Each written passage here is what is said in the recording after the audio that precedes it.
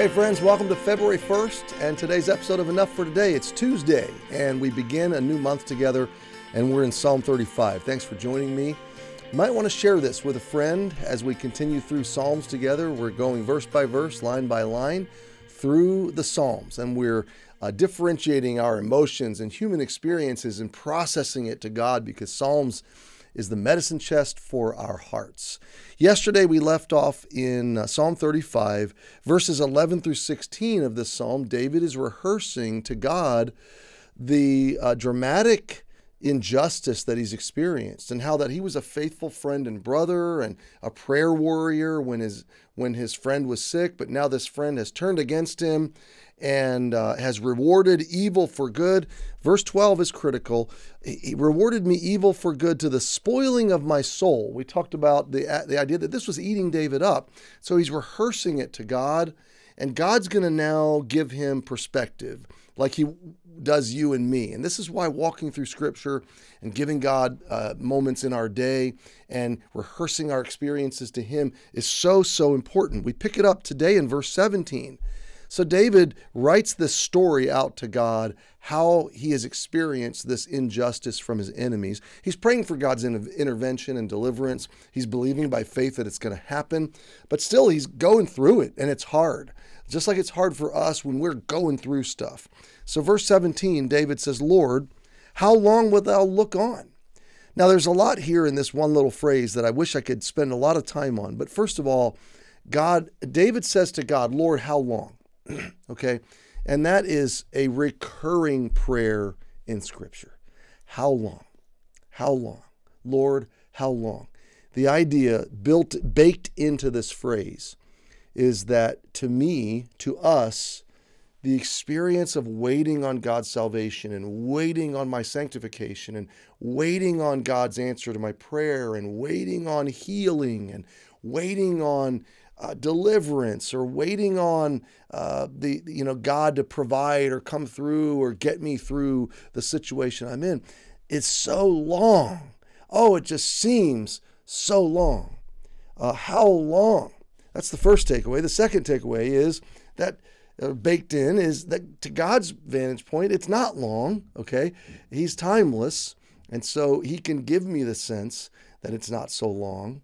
But then the third baked in idea is it's okay to cry out to him and express the idea that it feels like it's dragging on forever and that he understands. So how long, O Lord, wilt thou look on? Now this phrase, wilt thou look on, is the idea that by David's experientially, he feels like God's not doing anything. He feels like God is sitting back and letting it happen, as though he doesn't care or as though he's powerless over the circumstances. And so David is, in a sense, he's saying to God, I know this isn't how it is, but God, how long are you going to sit on your hands? How long are you going to make me endure this and let these enemies feel like they can just keep doing this? How long is this going to go on before you get involved? I think the final baked-in assumption here is that there is going to be an end. God's not going to look on forever.